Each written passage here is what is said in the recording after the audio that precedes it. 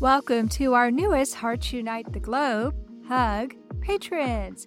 Annie Olchek, we sincerely appreciate your support. Thank you for joining our community and making a difference through Patreon. Judy Miller, thank you for being our first Buzzsprout supporter for Bereaved But Still Me. Buzzsprout started a new program where you can actually support the podcast of your choice. There are so many ways you can support HUG. All you have to do is visit our website, heartsunitetheglobe.com, to see how you too can help empower, educate, and enrich the lives of individuals in the CHD and bereaved communities. Thank you all for your continued support.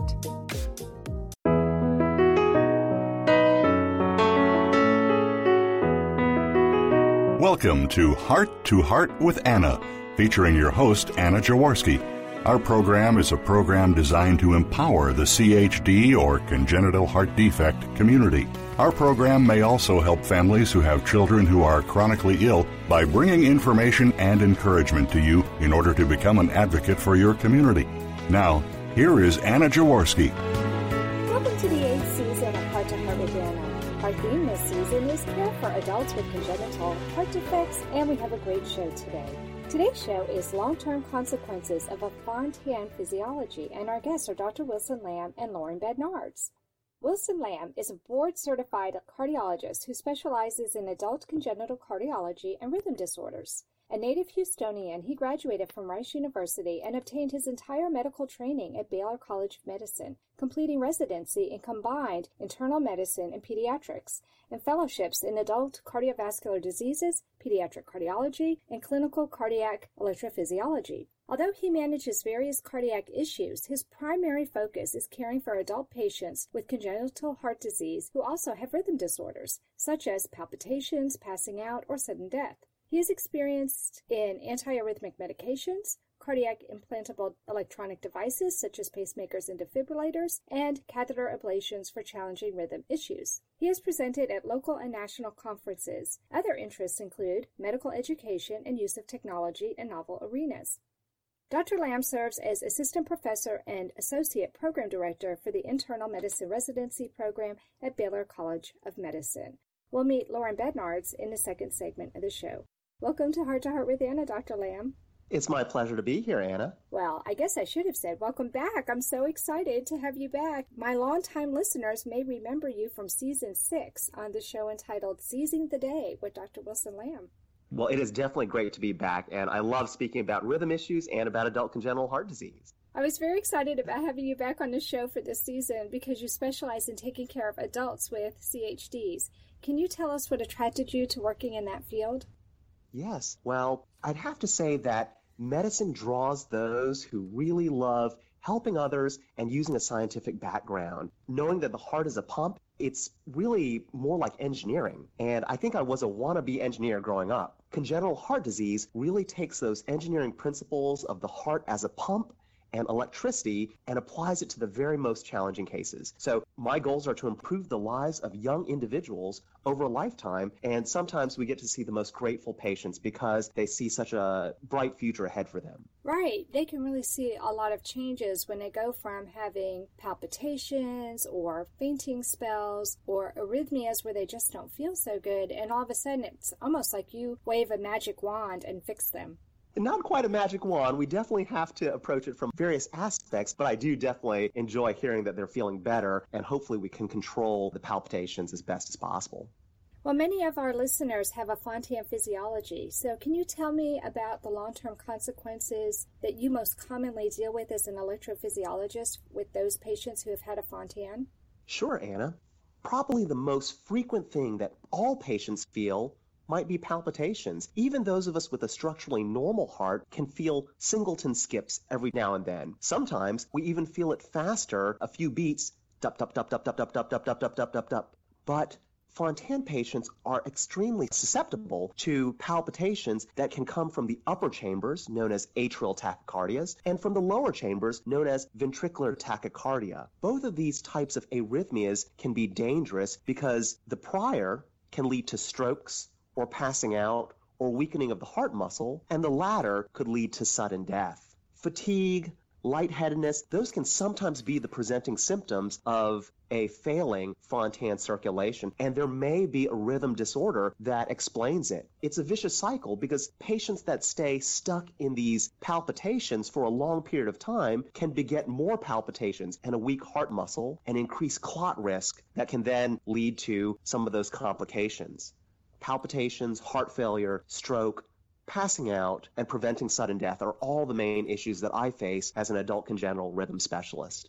Okay, so then if a patient is starting to feel palpitations, but they still have 9 months until they see their cardiologist, should they try and get in earlier so they can try and attack this problem sooner? I think it's very important to maintain open lines of communication with patients. I actually give my email address on out to all of my patients, and I have means of communicating with them on a more regular basis. Sometimes the palpitations they report are mild, short-lived, or have a very good explanation and may not necessitate a frequent visit. However, if palpitations are increasing in frequency, severity, duration, those are all reasons to contact the cardiologist and work in an earlier visit to evaluate for some of these sustained palpitations. If we can catch them and know what they are, we can sometimes treat them with medications or give a better prediction on the trajectory of the disease process. I think one of the things that's difficult for me as a mother when my son was younger was he never seemed to feel any palpitations. And even when I watched him getting an EKG and I could see that he was having an irregular heartbeat, he never noticed it. Now that he's older, I still don't think he has any, but we've noticed with a Holter monitor that he has had some problems. So for him, since he's never really felt any, if he starts to actually feel them, is that a real warning sign?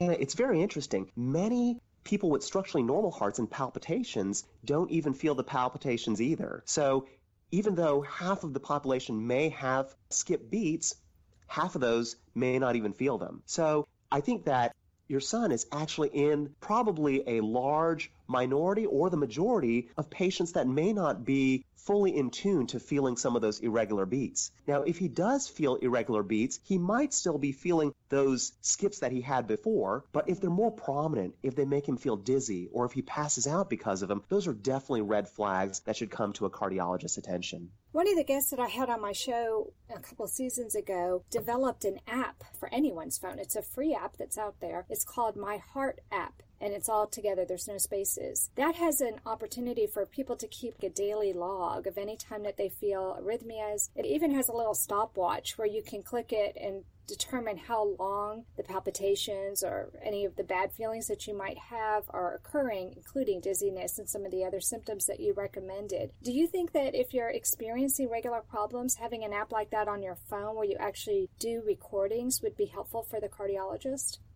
I love it, Anna. I love that technology is becoming more applicable to all of our patients. And I love how everyone has some access to cell phones and technology that it becomes something more readily accessible. Before, when we told patients to go to the grocery store and check their blood pressure and write down a log, it actually became a challenge and it was a hassle, and very few patients would want to keep up with it. Mm-hmm. But I do believe that technology's advances onto our phones and the ability to check things immediately and have it store those values already provides an opportunity to relay that information. I'm a huge fan of gathering data and being able to relay it to a cardiologist, and we can sift through that information to figure out what are the relevant points and figure out if there's a clue to the symptoms, the timing, and those palpitations. I agree with you. I love how technology is advancing to the point where it can be so helpful to us. I think if doctors could recommend that people do this kind of thing where they keep track of their symptoms and record it so that they can then give that to the doctor, that it could be helpful. But I think it has to come from the doctors sometimes,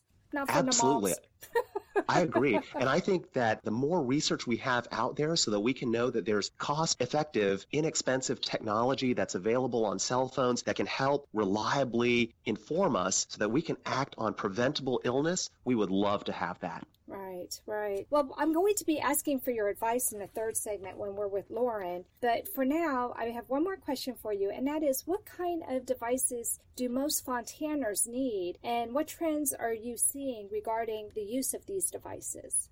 Wonderful. So Many Fontans that were performed before the mid-1990s or 2000 have a higher likelihood of palpitations because of the concepts that we thought sewing the original parts of the heart might make the blood flow more pulsatile. It didn't really work out as well as we thought, and that actually led to larger scar tissue, bigger stretch in some of those chambers, and the bigger stretch would then lead to more palpitations down the road. So I would say that Fontans that were performed before the mid-90s, probably half of them or more end up requiring a pacemaker of some sorts. Pacemakers oftentimes are used when we have to use medicines to slow the heart rate down, particularly if there are palpitations, or in case those medicines reduce the likelihood of flutters and atrial fibrillation, they too might slow the heart rate down, requiring a pacemaker.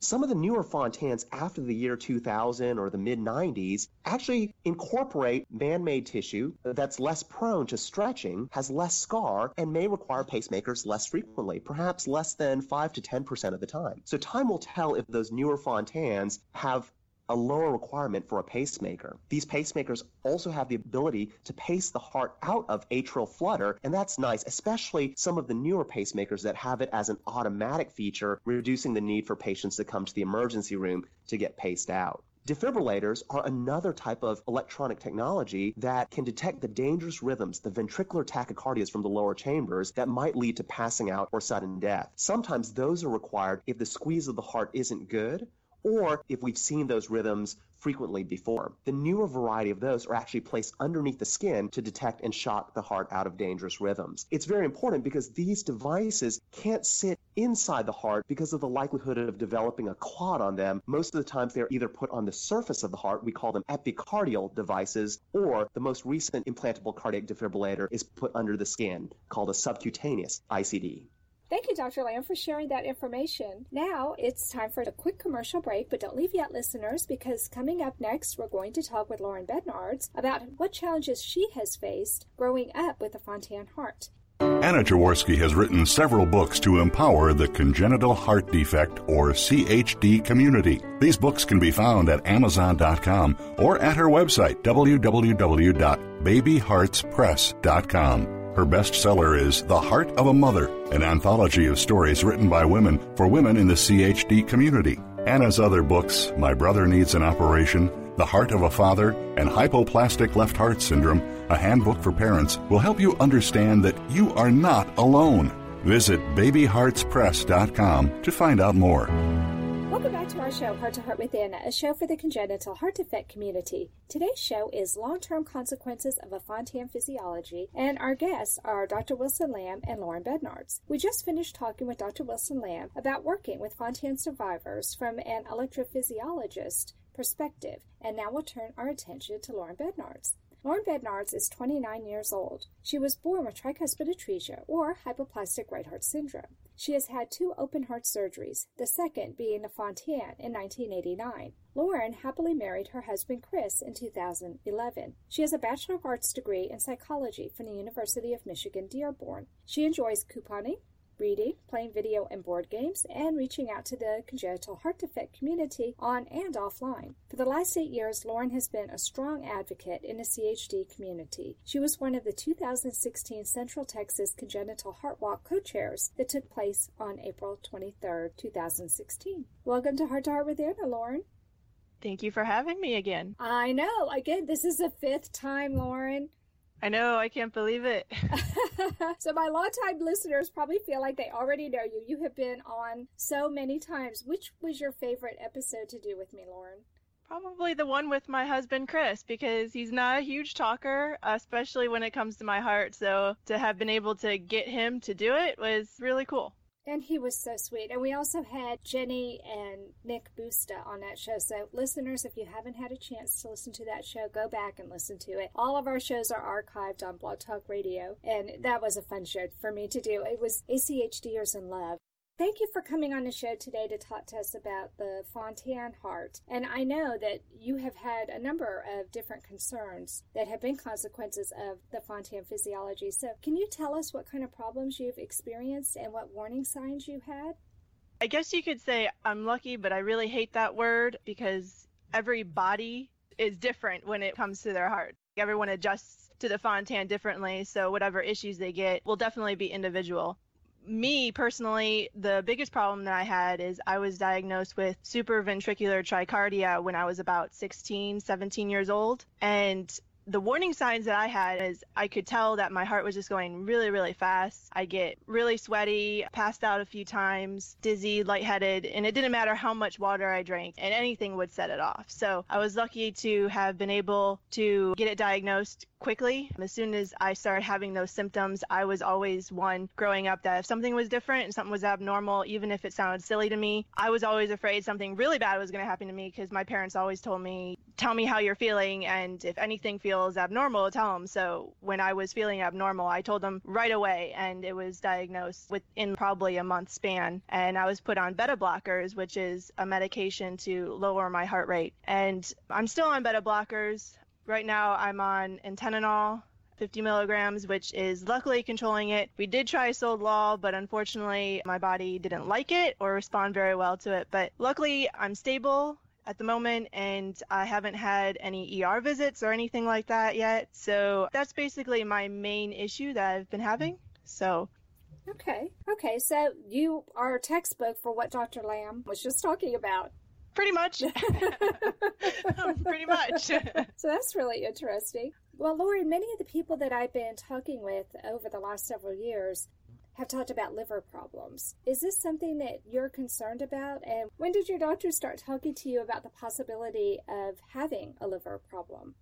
Well, actually, no doctor really brought it up. My first cardiologist, I had him for 22 years. He was a pediatric cardiologist. He was the one that told me that I should probably start seeing an adult congenital heart cardiologist. And at that time, I started researching. I went to the University of Michigan for a little bit at Mott Children's, and also went to Stanford. I've been to Atlanta, Georgia. So I basically researched the Fontan, and I went specifically to doctors that had known about all the issues. And in my research, I found about the liver issues. So I made sure that everyone that I went to had already known about the liver issues, so I could make sure I felt like I was being proactive in knowing that they were already on top of research in order to catch anything before it happens. When I found out about it, I was definitely concerned because I had never heard about it. It makes sense because our hearts have to work overtime, and some of the big vessels go directly over the liver, and the liver has to work harder, so I can totally see why we can get damaged. I'm seeing a liver doctor right now. I see him once a year. He runs blood tests. I get ultrasounds, and every once in a while I get MRIs, and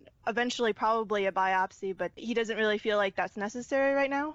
Okay, well, that's good. So it's not like you are experiencing any problems or you had any symptoms that led you to that. It was just your research and wanting to be proactive. Is that right? Right.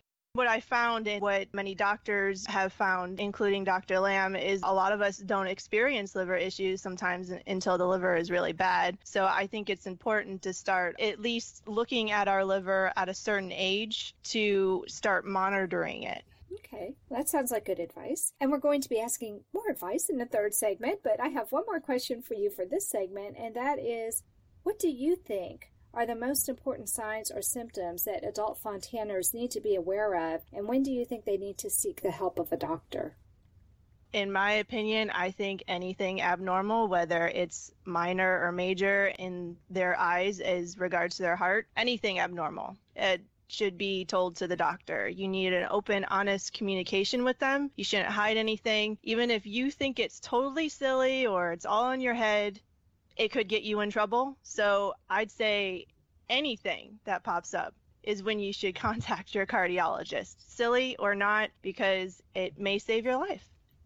Okay, I like that idea. I like that a lot. And I like what Dr. Lamb said too, saying that he even gives his email address to his patients so they can shoot him an email if they're concerned. I really like that. I think that we do have to have good communication with the doctors, because like you said, everything could be going fine, and then you may be afraid, oh, I think I just had this silly little flutter, maybe it's no big deal. But if you can shoot an email to your doctor, then you can get reassurance that, oh no, what were you doing, how long did it last, whatever, and then they can say, oh no, it's no big deal, or yeah, let's maybe have you in for a quick check. I mean, I think it's better to be safe than sorry.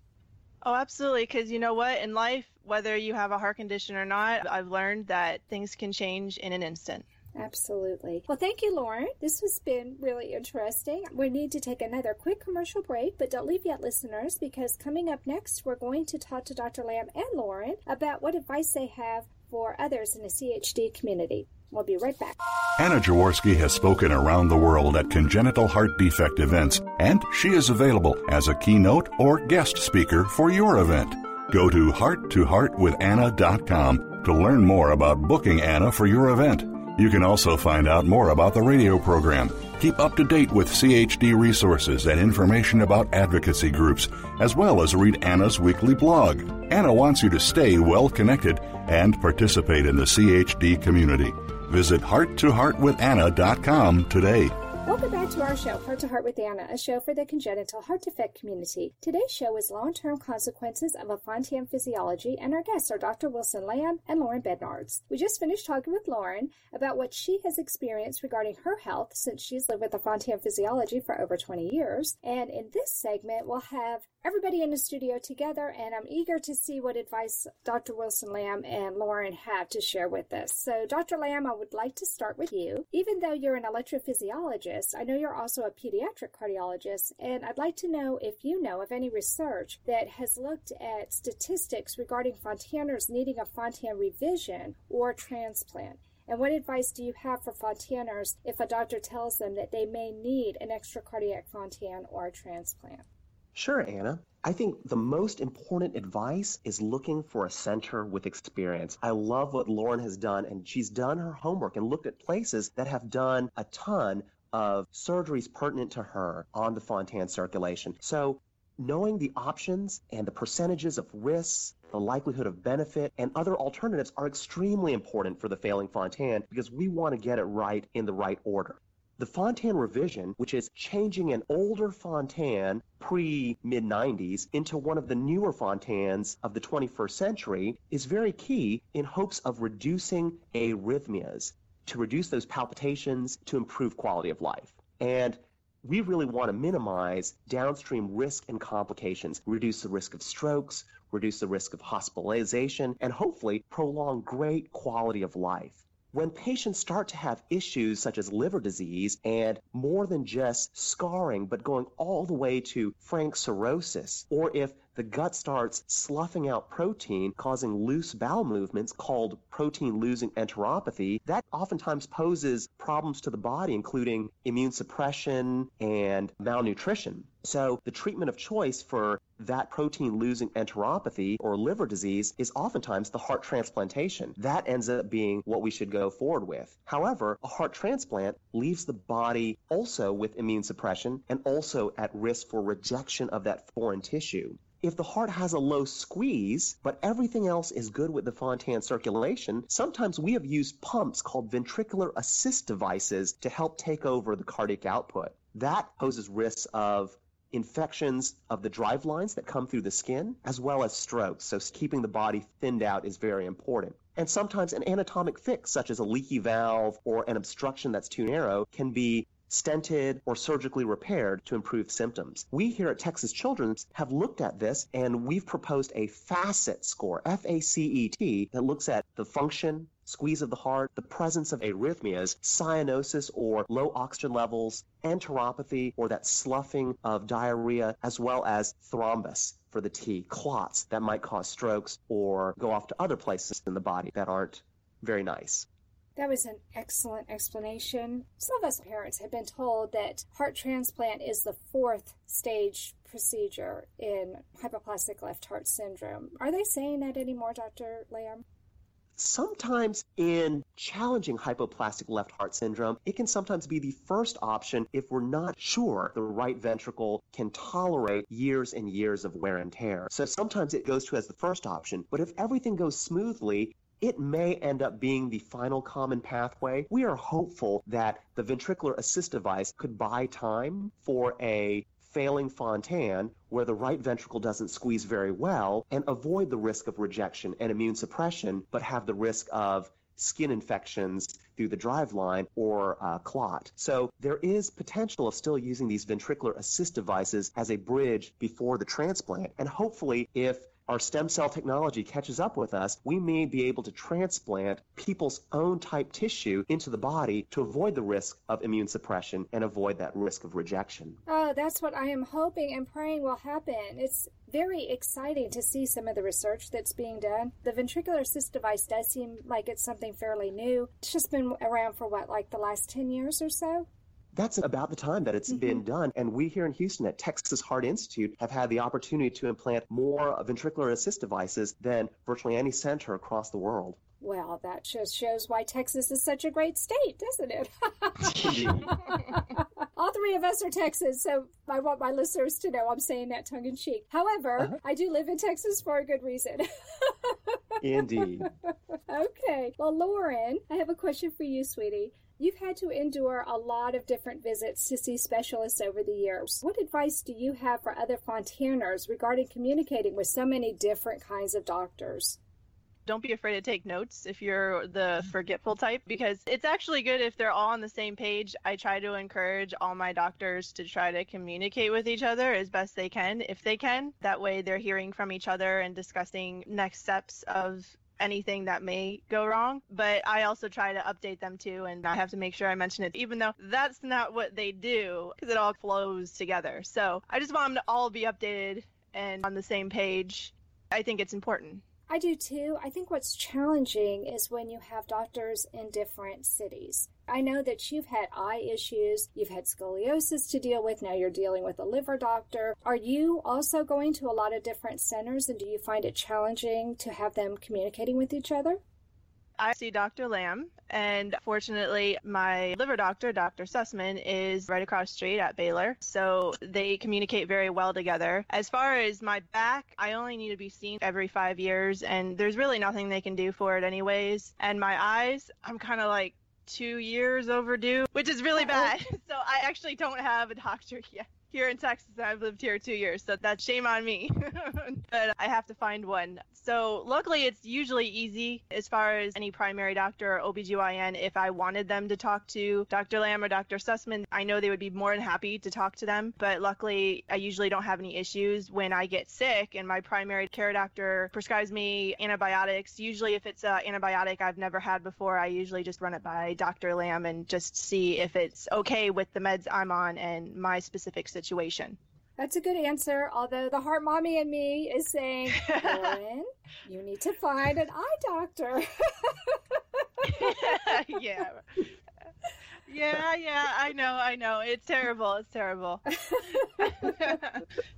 Yeah, my husband always nags me anyways, so about it. Okay, well, the last question is for Dr. Lamb. So, Dr. Lamb, how common is it for Fontaners to need a maze procedure, radiofrequency ablation, or some other kind of procedure to deal with arrhythmias? And what signs should alert Fontaners to the fact that they may need to address their arrhythmias more aggressively?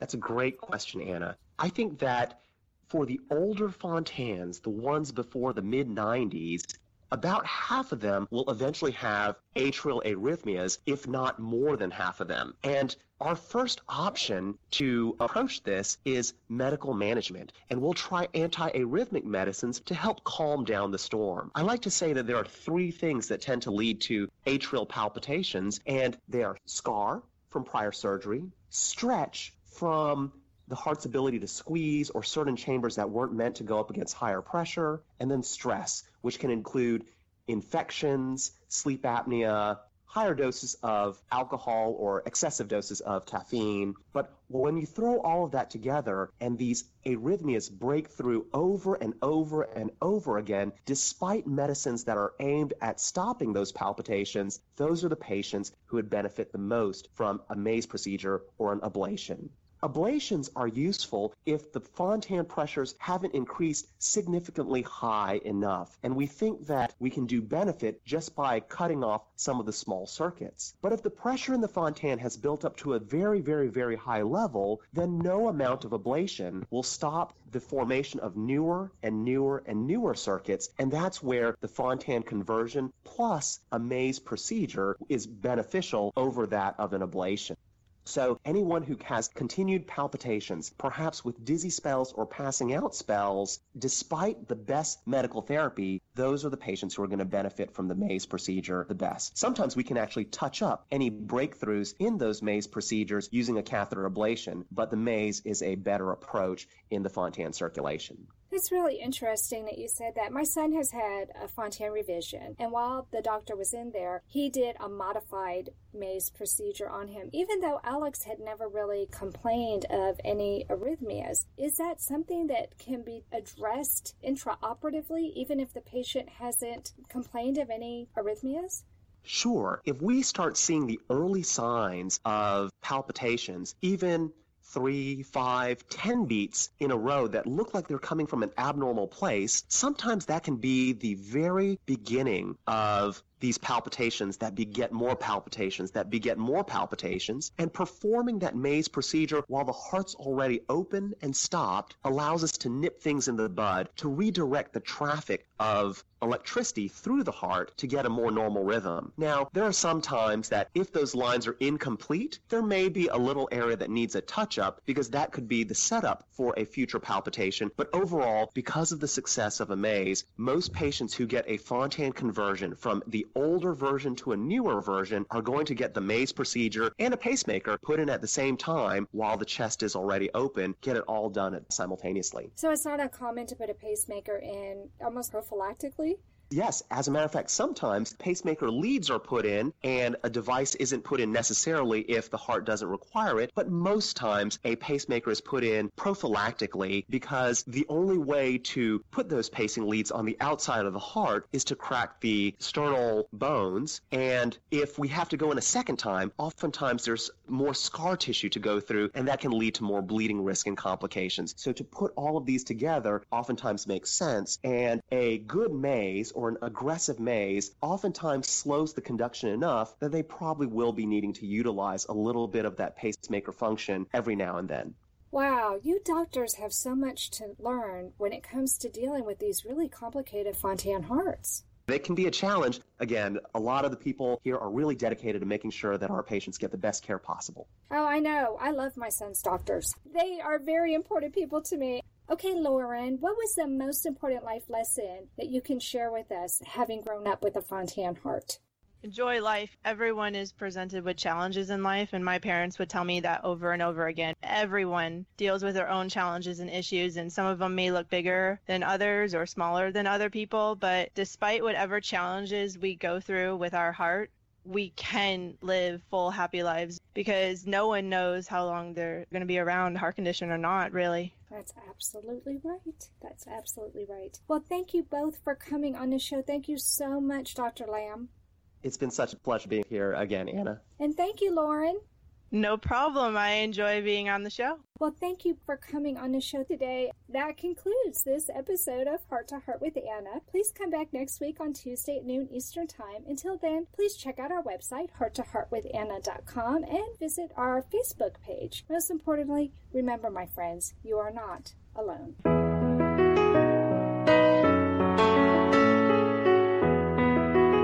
Thank you again for joining us this week. We hope you've been inspired and empowered to become an advocate for the congenital heart defect community.